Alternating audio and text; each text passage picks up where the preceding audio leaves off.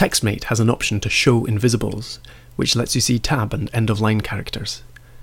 When this is enabled, tab characters appear as a small triangle, and end-of-lines appear as a not sign. This is helpful for distinguishing between tabs and spaces, and for revealing trailing spaces at the end of a line. In Vim, we can display invisible characters by enabling Set List. You can hide these characters again by running Set No List, or you can toggle between showing and hiding them by running Set List Bang. If you want to be able to do this quickly, you might like to map the toggling command to something more convenient. Try putting the following in your .vimrc. Now you can toggle between showing and hiding invisible characters with \L.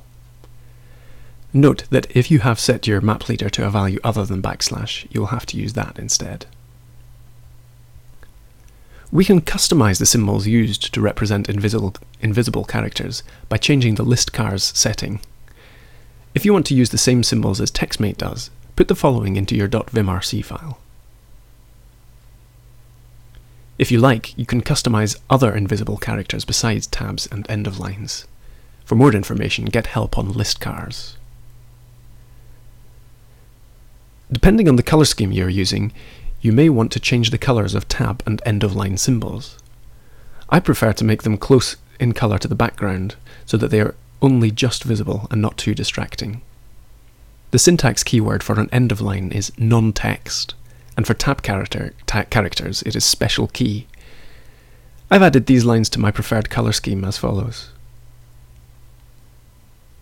You shouldn't have any problems if you copy and paste the listcars setting from the show notes into your .vimrc file. But just in case, here is a method for inserting any Unicode character directly in Vim. In insert mode, press Ctrl V, then type U followed by the numeric code for the symbol you want to insert. For example, Ctrl V U00AC inserts the not sign. Ctrl V U25B8 inserts the triangle symbol.